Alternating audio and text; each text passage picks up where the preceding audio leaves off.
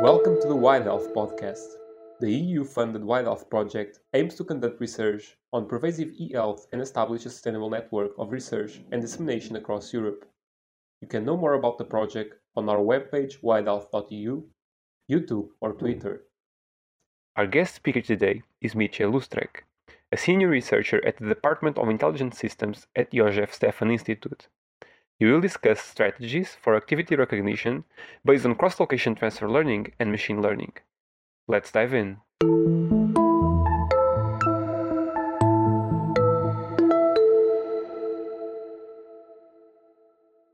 So let me get to the overview. First, I will describe this Sussex Huawei locomotion dataset, which is a pretty cool dataset. Then I will outline the general approach that we've used for this activity recognition. And I'll also describe the parts of our pipeline that are general purpose and can be used for any activity recognition. Then I'll go to the exciting part, things that we did specifically for challenges 2019 and 20. And then I'll wrap it up, show the results, and conclude with some thoughts on what works and what doesn't. Okay, so the data set. This was collected really seriously. 3 people were employed for 7 months to drive around in England and walk and run and whatnot. So there is 2,800 hours of data that's labeled with being still, walking, running, biking, driving a car or being driven in a car, bus, train, and subway. This data is recorded with 4 phones and a camera. So you can see the setup in the picture. It's taken from one of the publications related to this data set. And these phones recorded accelerometer, gyroscope, and magnetometer data. Then barometer, ambient light, temperature, GPS, Wi-Fi, and sound, plus a number of derived features. However, not all of them were used for these challenges. So these 4 were the only ones, plus some features derived from this. For challenges in 2018, 19, and 20. There was another challenge in 2021 that was a little bit different. I don't remember exactly which sensors were used there, but that one had completely different sensors. Now, I'm speaking also about the challenge in 2018. That was the first one. I won't be talking about that one today because that one was relatively straightforward activity recognition. And it's not that exciting. I mean, we were plenty excited because we won, but still, it's standard activity recognition. Okay, so this is how the data looks like. So we have acceleration data, and gyroscope is kind of similar. Let me just, okay. Yeah, so when you're still, nothing happens, obviously. Then you have some periodic movement when you walk, run on or bike. And when you are in various vehicles, there is vibration that's fairly similar. Subway looks to be a bit different, but that's just one example. So that's not always like that. Now, when we look at the magnetic field, things are a little bit more interesting. So here again, we have this periodic movement that's also reflected in the magnetic field. I mean, not that the field changes, but the phone is turning, and so each axis of the field shows this periodic changes because of the movement.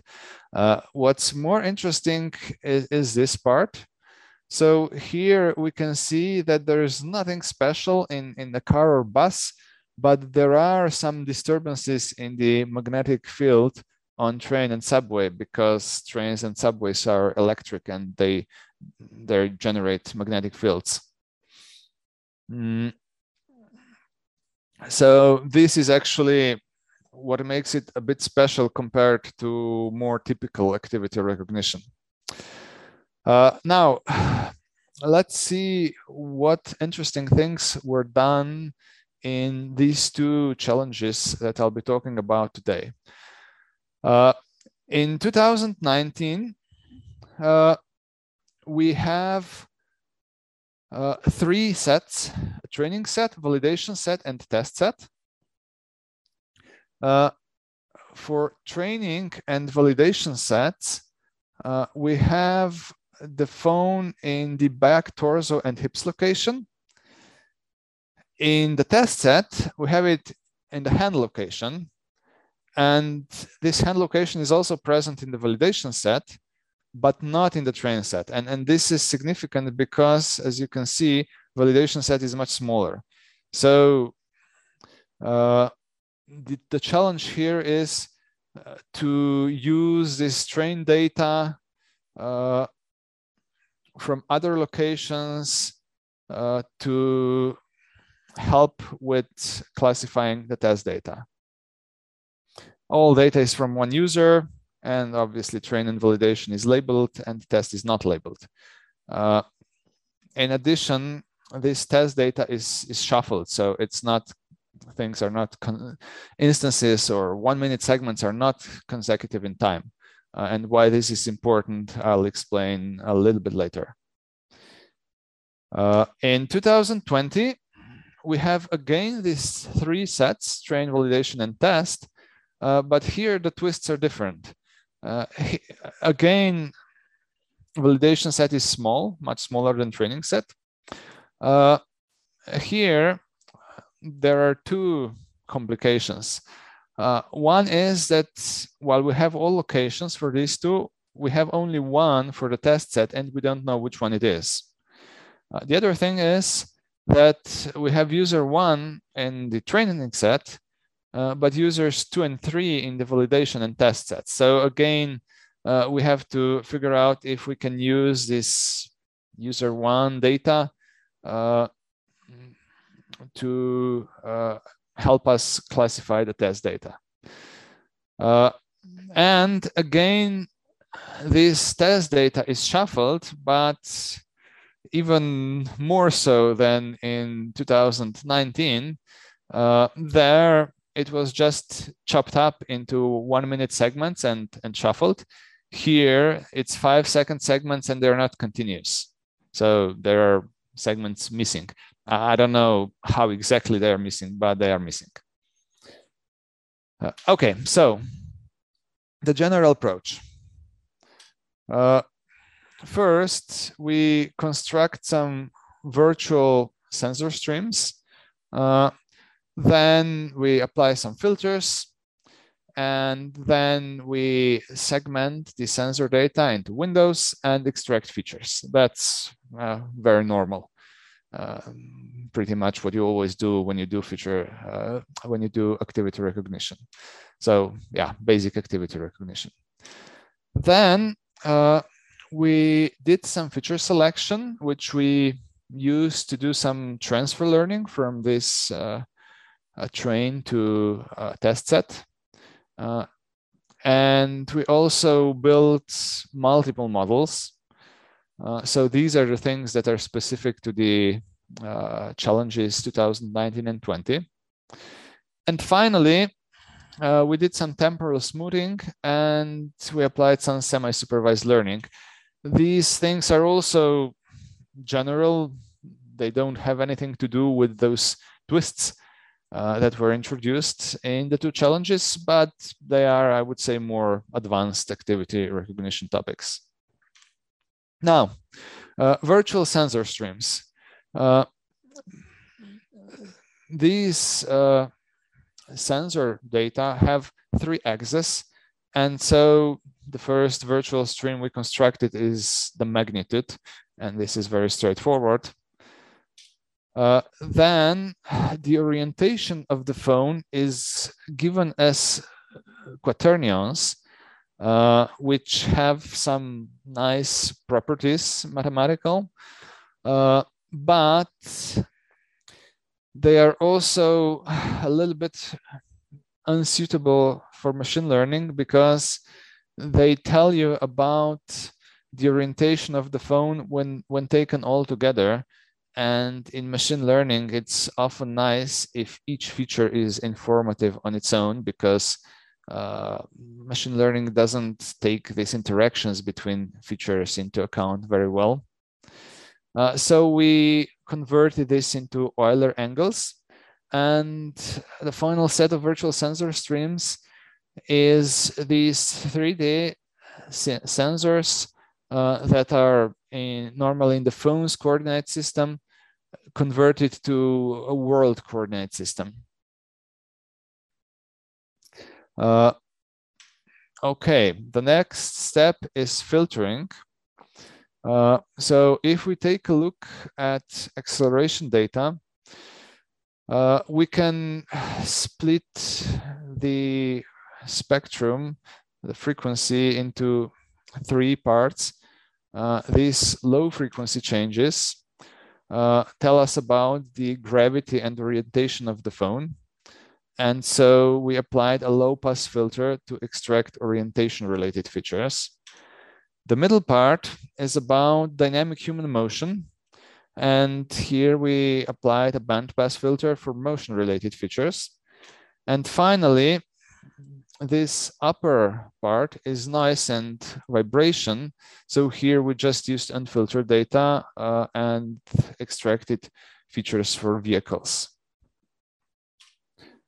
For feature extraction, we used a window of 1 minute in 2019 and 5 seconds in 2020. So we discovered that longer windows are generally preferable. And since we don't have any very short activities here, as you don't typically jump on a bus for 5 seconds, 1 minute is just fine, but in 2020, we couldn't do that because of the shuffling of the test data. Then we extracted many general commonly used features in the time domain.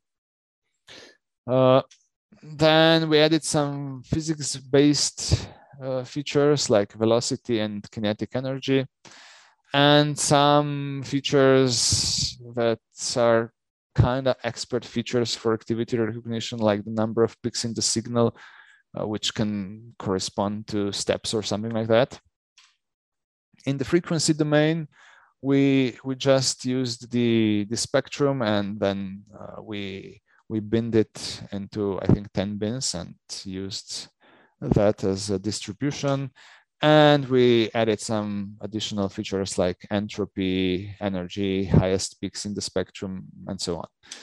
In total, we had more than 1,500 features.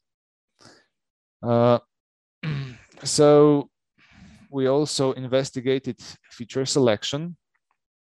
The feature selection approach we used first ranks the features by mutual information with the class and puts them in descending order. So we get the features that are probably more relevant on top.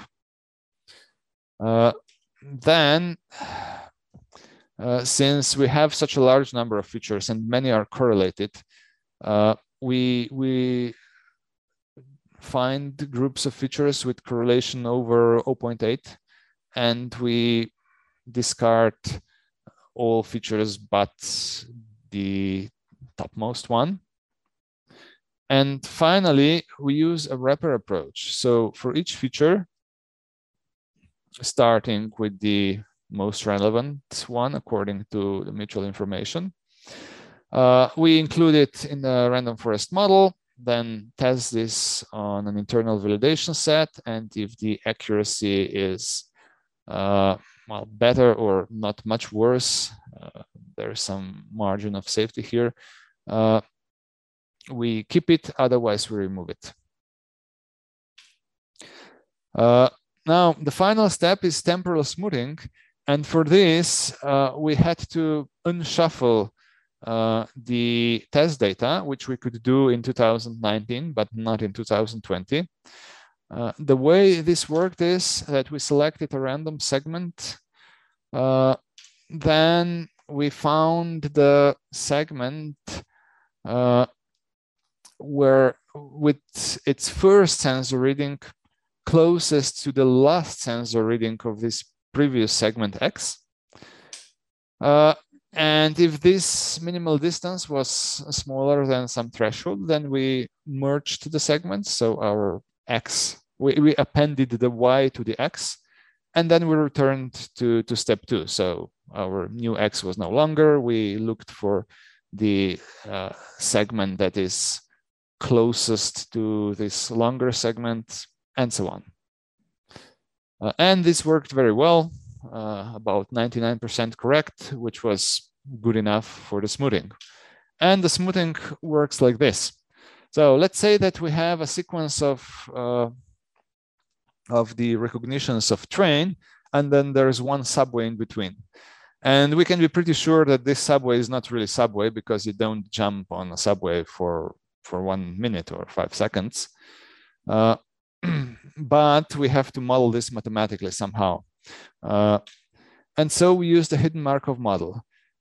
In the hidden Markov model, we have hidden states which correspond to the true activity, and we have emissions which correspond to recognized activities. And when the true activity is train, then we recognize train, say, in 80% of the cases, and subway in 20% of the cases. And when the true activity is subway, it's the other way around.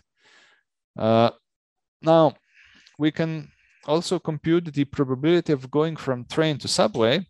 And let's say this is 0.1%. So we can immediately see that if we are in here, in this train state, and we recognize a subway, this is a relatively probable thing, but actually transitioning to subway is very improbable. And since other subways don't follow, we can be pretty sure that what we see up there is in fact a mistake, and we can correct it. And the final thing is semi-supervised learning. Here, the idea is to use unlabeled data to improve the model. And how we do that? We did it in a fairly basic way. We classify test instances, and we add those that are classified with a high confidence to the training set, and then we retrain the model. Now, this model can then be used to classify the test instances again, and with some luck, the new model is better than the old one. Now, this can be repeated until we converge, or we can upgrade it in other ways, but we didn't see huge benefits of making this more complex. Maybe if we used some altogether different approach, more sophisticated, there would be benefit, but our impression was that with complications, you get diminishing returns. Okay, so now that I explained the general part, let me go to the things that were specific to the 19 and 20 challenges, so to those twists from the title of my talk. First is figuring out what the unknown location of the phone is. So here, our assumption was that when user is walking and running, phones at different locations move differently, while this is not necessarily the case when you're riding a vehicle. So first, we built a random forest model to recognize walking and running versus everything else. And this worked pretty well. Even though we didn't know the phone location. And then the next step was to train another model on this walking and running data to recognize the location. This didn't work quite so well, but still the F scores were above 80%, which is very decent, I would say. And these gave us 83% of test instances classified as the HIPS location, which is high enough that we were pretty confident test data does belong to the HIPS location. And so we went on with this assumption. The next thing was dealing with this small validation set that's different from the training set and from the test set. So if you remember, we have this wrapper approach for feature selection. And in this approach, for each feature, we include it in a random forest model, test it on internal validation set. And if the accuracy is good, we retain the feature, otherwise we remove it. Now, what is this internal validation set? This internal validation set is a part of the complete validation set, so not training set, but validation set. And in 2019, this means that it has the same phone location as the test set, but not training set. And in 2020, it means that it has the same users as the test set, but not the training set. So if we select features based on the validation set, we are essentially selecting features that transfer well from training to validation set. And this should help us to use these features on the test set. Now, let's see how well this works. And we'll also see a few other things here. So here we have one approach where we train on train set and we use the validation set for validation, as I just described.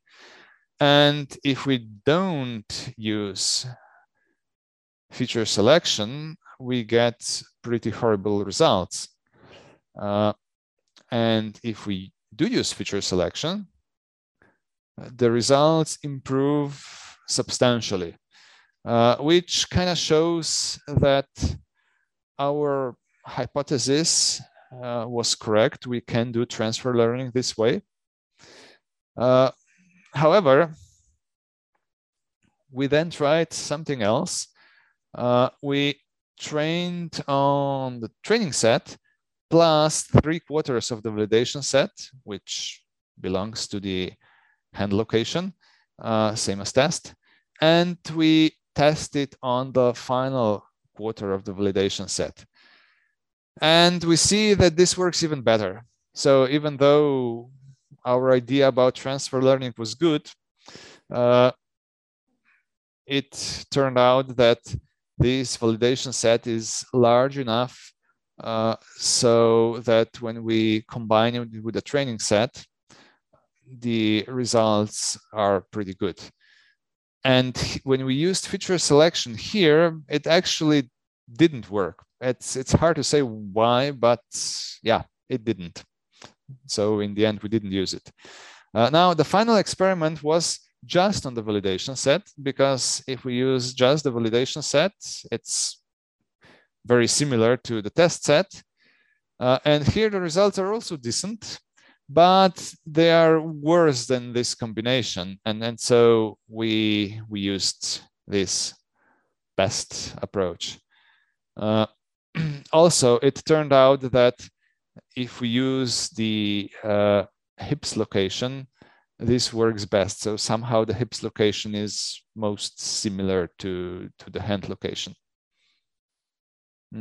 Okay, so we did the same kind of experiment in 2020, except that here the difference between train and validation was not in the location of the phone, but rather in the persons. So we had user 1 here, users 2 and 3 in the validation data and in the test data. And the results are the same. So we can see that when we apply feature selection, when we train on train and validate on validation, the results improve. When we combine the two data sets, they improve even more. And if we use just validation, it's a bit worse. The difference is that here feature selection helped a little bit, but not significantly. Okay, so next thing is special models for vehicles. So what's this about? When the person is walking and running and maybe biking, hand moves independently of the rest of the body. And so the features and the models should adapt to this phone location, which is hand in 2019. And in 2020, they should adapt to the user, because human movement is also user specific, or at least so we believe. Now, when the person is riding a vehicle, there is no movement with respect to the user's body, at least most of the time. So the location of the phone doesn't matter so much, and the user doesn't matter so much, because it's mostly about vehicle vibrations. And this led us to believe that it may be useful to have special models for vehicles and for non-vehicles. And so we did it like this. We built one general model. Then we checked if the model outputs run, walk, or bike. If it doesn't, we use a vehicle model. If it does, we use a non-vehicle model. And of course, this general model is trained on all the data, and this one is only on vehicle data, this one only on non-vehicle data. Now, how does this work? So we can see here that in both years, using a general model plus a vehicle model is better than just using a general model. The difference is not huge, but it's there. Using a special non-vehicle model is not so helpful. And using 3 models is also basically the same as using a general and vehicle model. And so we went with this approach because it's simpler.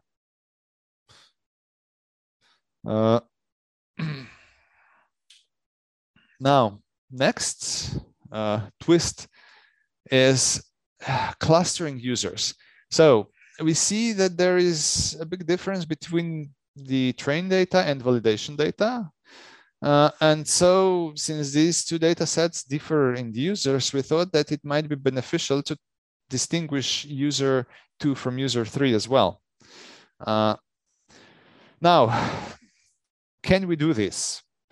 So our idea was that to select features that distinguish train from validation set, because presumably these features distinguish user 1 from users 2 and 3, so they are user-specific features. And then to use these features for clustering the validation set into 2 clusters, which are hopefully users 2 and 3. Then we built a random forest model to distinguish one cluster from the other, and then we classified test data with this model. And well, this also allowed us to train person-dependent models. How did this work? So here we see, here we have instances just one after the other, and these graphs show us which instances are in cluster belonging to user 2 and which to user 3. I mean, the numbering of 2 and 3 is arbitrary. We don't know who is who. But anyway, 2 clusters. And we see that data is kind of continuous, which makes sense. And it's also pretty similar for most locations. Only torso is different. Hand, hips, and well, sorry. So there's a mistake here. This should be back. So back, hips, and hand are very similar, which looked promising. We thought that we have something here. And then we went and tried it out. And because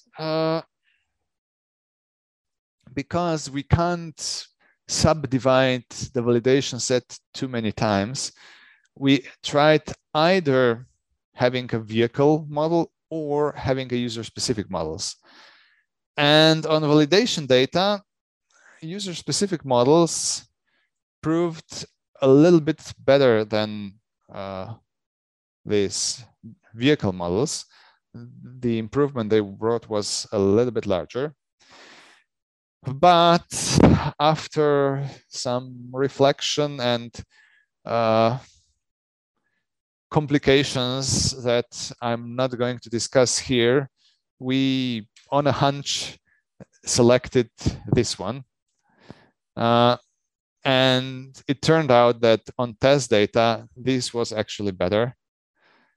And we also found out later that the whole test, except for the running activity, is from one user. So apparently, we were not recognizing users with our clustering. We still were recognizing something. And apparently, our 2 clusters were somehow homogeneous, and this did help with classification a little bit, but the benefit was really, really very small. And then the final twist is here, where we have in semi-supervised learning and smoothing in 2019. So when you do semi-supervised learning, the normal indicator of classification correctness is the confidence that is output by the classifier. But with the smoothing, we have another indicator of correctness, and that is how much, that is whether the base classifier and the smoothed classification agree. Because if they agree, chances are classification is correct. If they disagree, one is clearly not correct. And the expectation is that the smoothed one is better, because smoothing helps quite a bit. Now, how to take this into account is a question. And we compared different selection strategies, which I'm going to show in the next slide. So this is the baseline, no semi-supervised learning. Then this is the basic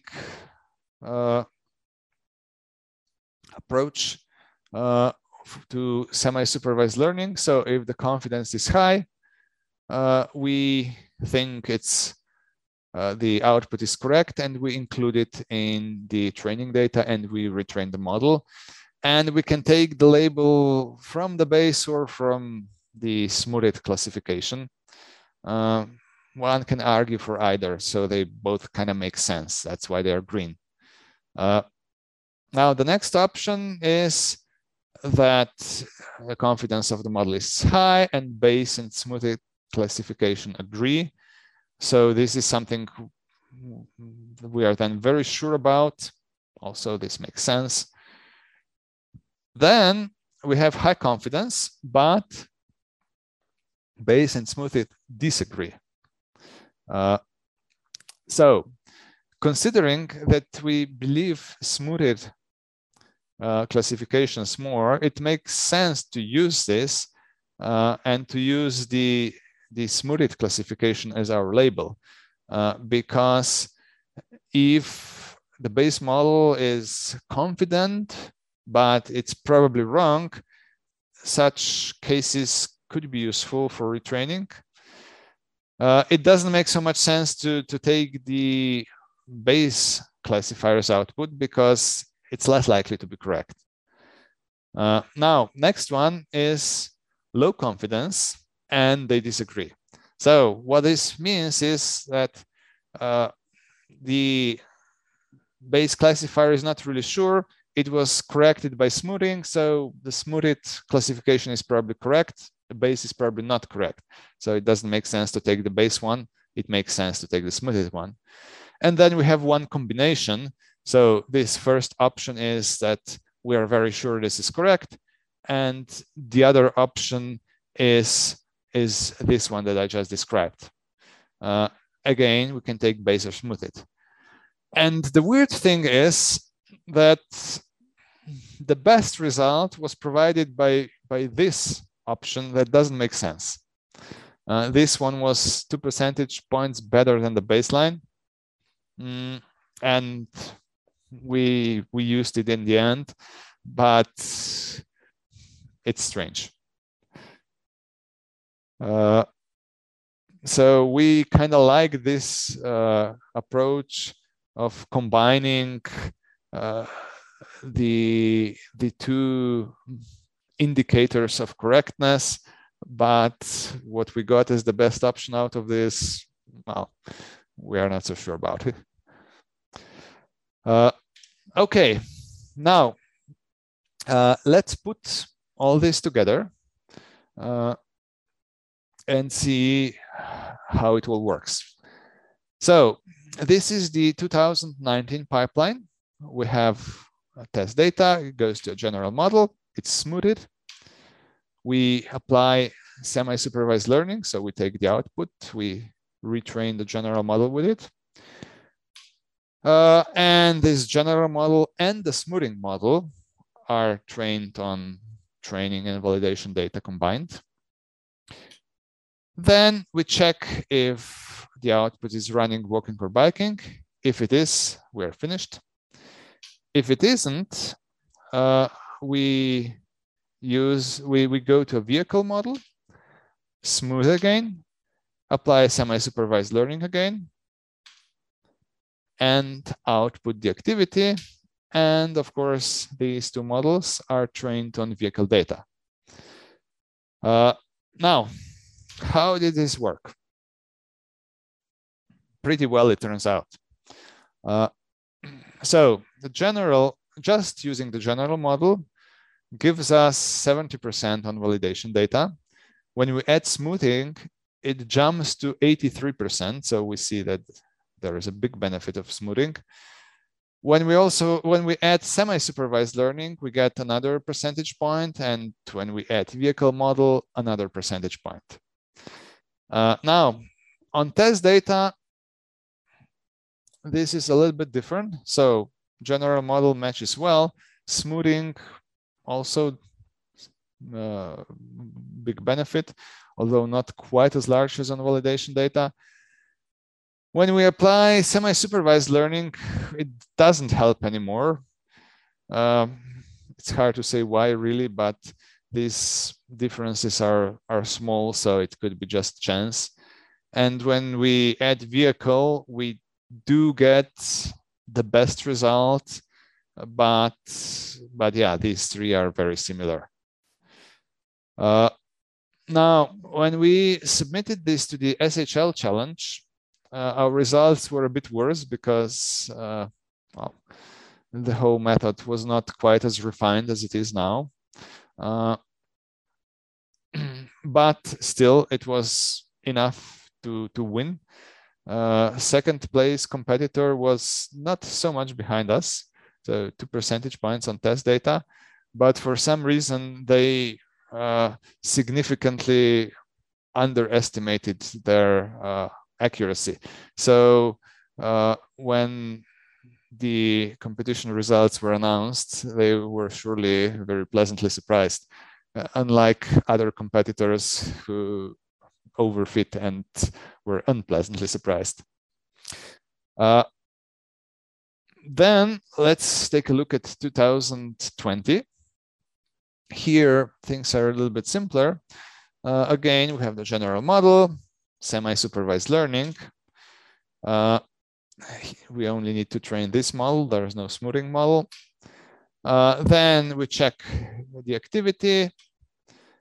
Go to the vehicle model if it's a vehicle activity. Do semi-supervised learning. Output. And this one is again trained on vehicle data. Now, how did this work? If we take the general model only, we get 79%. Then we have 1 percentage point jump with semi-supervised learning. And we can see that this is retained on test data. So semi-supervised learning does help sometimes. If we add vehicle model, we have quite a big improvement, but not so big on test data. And our submission was again a bit worse. We made some mistake, and we placed third in this competition. The winner was quite a bit better. Again, it happened that they underestimated on validation data. Second place competitor, well, would be third place if we didn't screw up when we submitted, but we did, and so they weren't in the third place, we were. Anyway, they were very close to us. Okay, so what can we conclude from all this?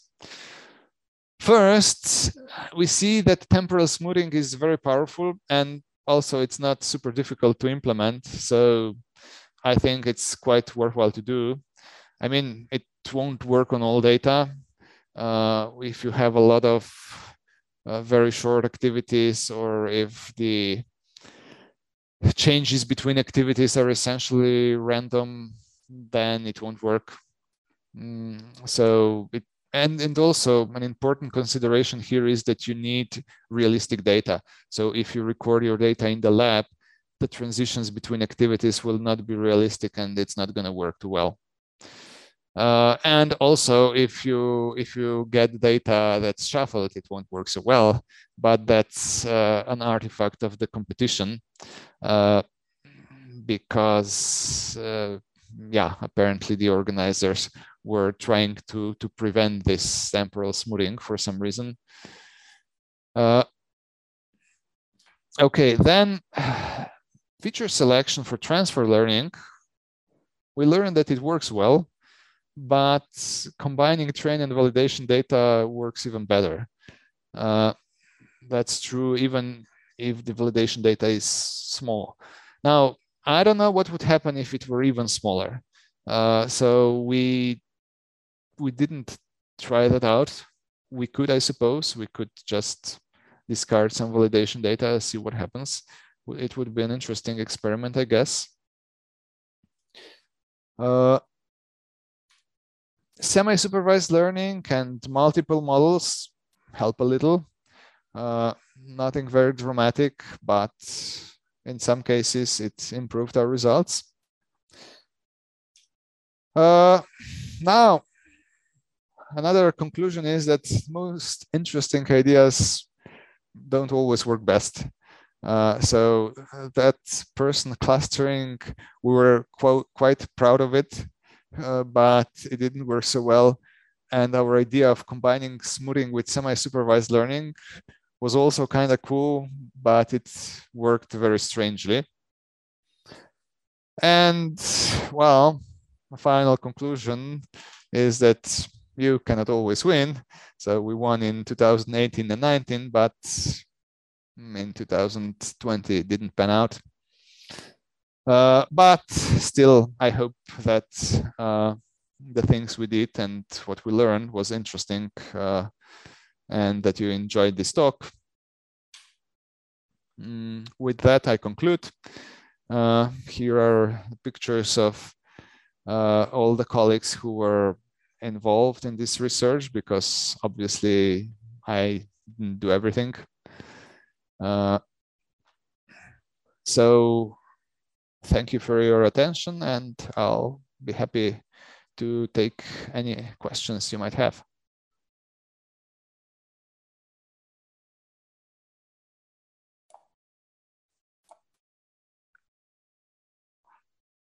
Thank you, Mitya. I was just waiting to see if Christian would want to have this final Q&A, but I'll take it from here. And so I think my job now is to understand if there are questions, and I see that Horan already has one. So go ahead, Horan. Yeah, thanks a lot, Mitya, for the great presentation. One question that I have, maybe I have two, but I will start with one. So did you also try, I guess you were using, I want to just call it classical machine learning. Yeah. You know what I'm aiming to, right? So did you also try something else like deep learning? Actually, in 2018, which I was not talking about today, we did. There, our final best result was an ensemble of classical and deep models. And they were kind of comparable. And of course, ensemble was better than either individually. In these 2 years, we didn't try deep learning because, well, first, because we learned in 2018 that it doesn't bring such a huge benefit. Second, because as soon as you start with deep learning, everything gets more complicated. The models are slow to train, difficult to tune. And well, there was some time pressure, and we wanted to try all these other things that I talked about today. And if we wanted to do that with deep learning, we would never have finished on time. Okay, I see. So like, but in real, maybe you would suggest to do it because it was a competition, but if you would have your own real data, maybe you would consider to do it, or? Yeah, I don't know. I mean, when we look at these SHL challenges, we see that deep learning is doing well, and it won the 2020 challenge. So I would say it's worthwhile to explore it. I I'm not very fond of it myself, to be honest. I mean, in the context of activity recognition, at least. But yeah, I mean, it can work well, and it's also a bit fresher than your classical machine learning, which has been done to death on activity recognition. So yeah, if for people who are considering doing something new in the field of activity recognition, do give it a try, sure. I see, thanks. So Thiago, yeah, I would have another question, but maybe we let the others first if someone wants to ask something. I think you can ask it, and I'll ask others to also raise their hand if they have more questions. Okay. And in the meanwhile, go ahead. Yeah, sorry, Mitya, for having a second question, but no, it's fine. Questions are welcome. What I was also thinking of, you showed this one slide. You don't have to go back, where you said, okay, we have a validation set of like I think 1/4 was like you splitted it somehow. And I was thinking, do you think it would make sense to do like k-fold cross validation to like, you know, somehow shuffle? So yeah. So we did that. I didn't explain it, but yeah, we split it in 4 folds, and we repeated this 4 times. So when I say 1/4 for testing, 3/4 for training, we repeated this 4 times. Yeah, perfect. That was exactly the question. Yeah. And yes, I think that's the way to go when you have a smallish set, because how you split it can affect your results a lot. Exactly. Yeah. Okay. Yeah. Okay. I was just wondering. A small last question, maybe just very small. Can you like explain a bit more the smoothness? What do you mean by that? Like, what do you mean exactly by smoothing? So it's this thing with hidden Markov models that I talk about. So let me reshare the screen. I think it will be easiest. So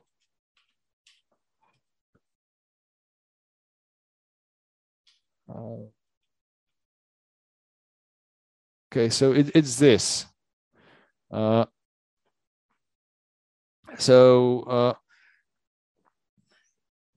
The idea here is that activities don't change very frequently, so you don't get short activities like this one. And so you can smooth out mistakes like this. Yeah, okay, I see. Okay. But I mean, in the end, you could even like put a model on this, but okay, you did it with hidden Markov, I see. But I get the point now. Okay. Yeah, Mitya, thanks a lot. You're welcome. That's it from my side. Thanks again for the presentation. Okay, so I also have one question, Mitya. So you have had some expectations regarding your final slide combining smoothing and supervised learning, and it didn't work out in this particular data. And so, but it had a rationale, and so I think it makes sense. Did you have the opportunity to experiment with the approach in other data sets, or even if something that you already have worked on in the past, or not yet? Not really. So, okay, let me provide some meta explanation. We, of course, participated in the competitions. Things went pretty fine. And as researchers are wanted to do, we wanted to produce a nice publication about this.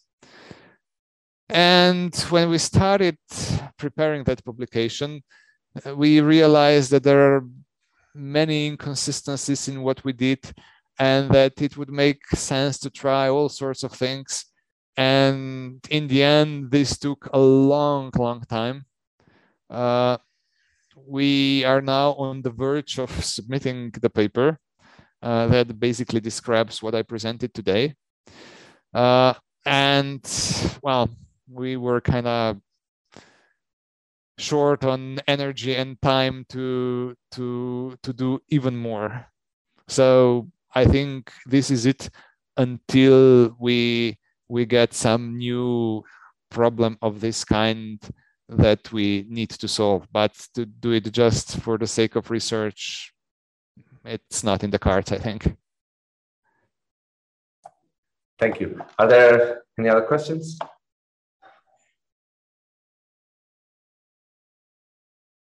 Okay, so I think in the name of all, I would like to thank you for the very interesting presentation and thank the audience for participating in another one of our seminars.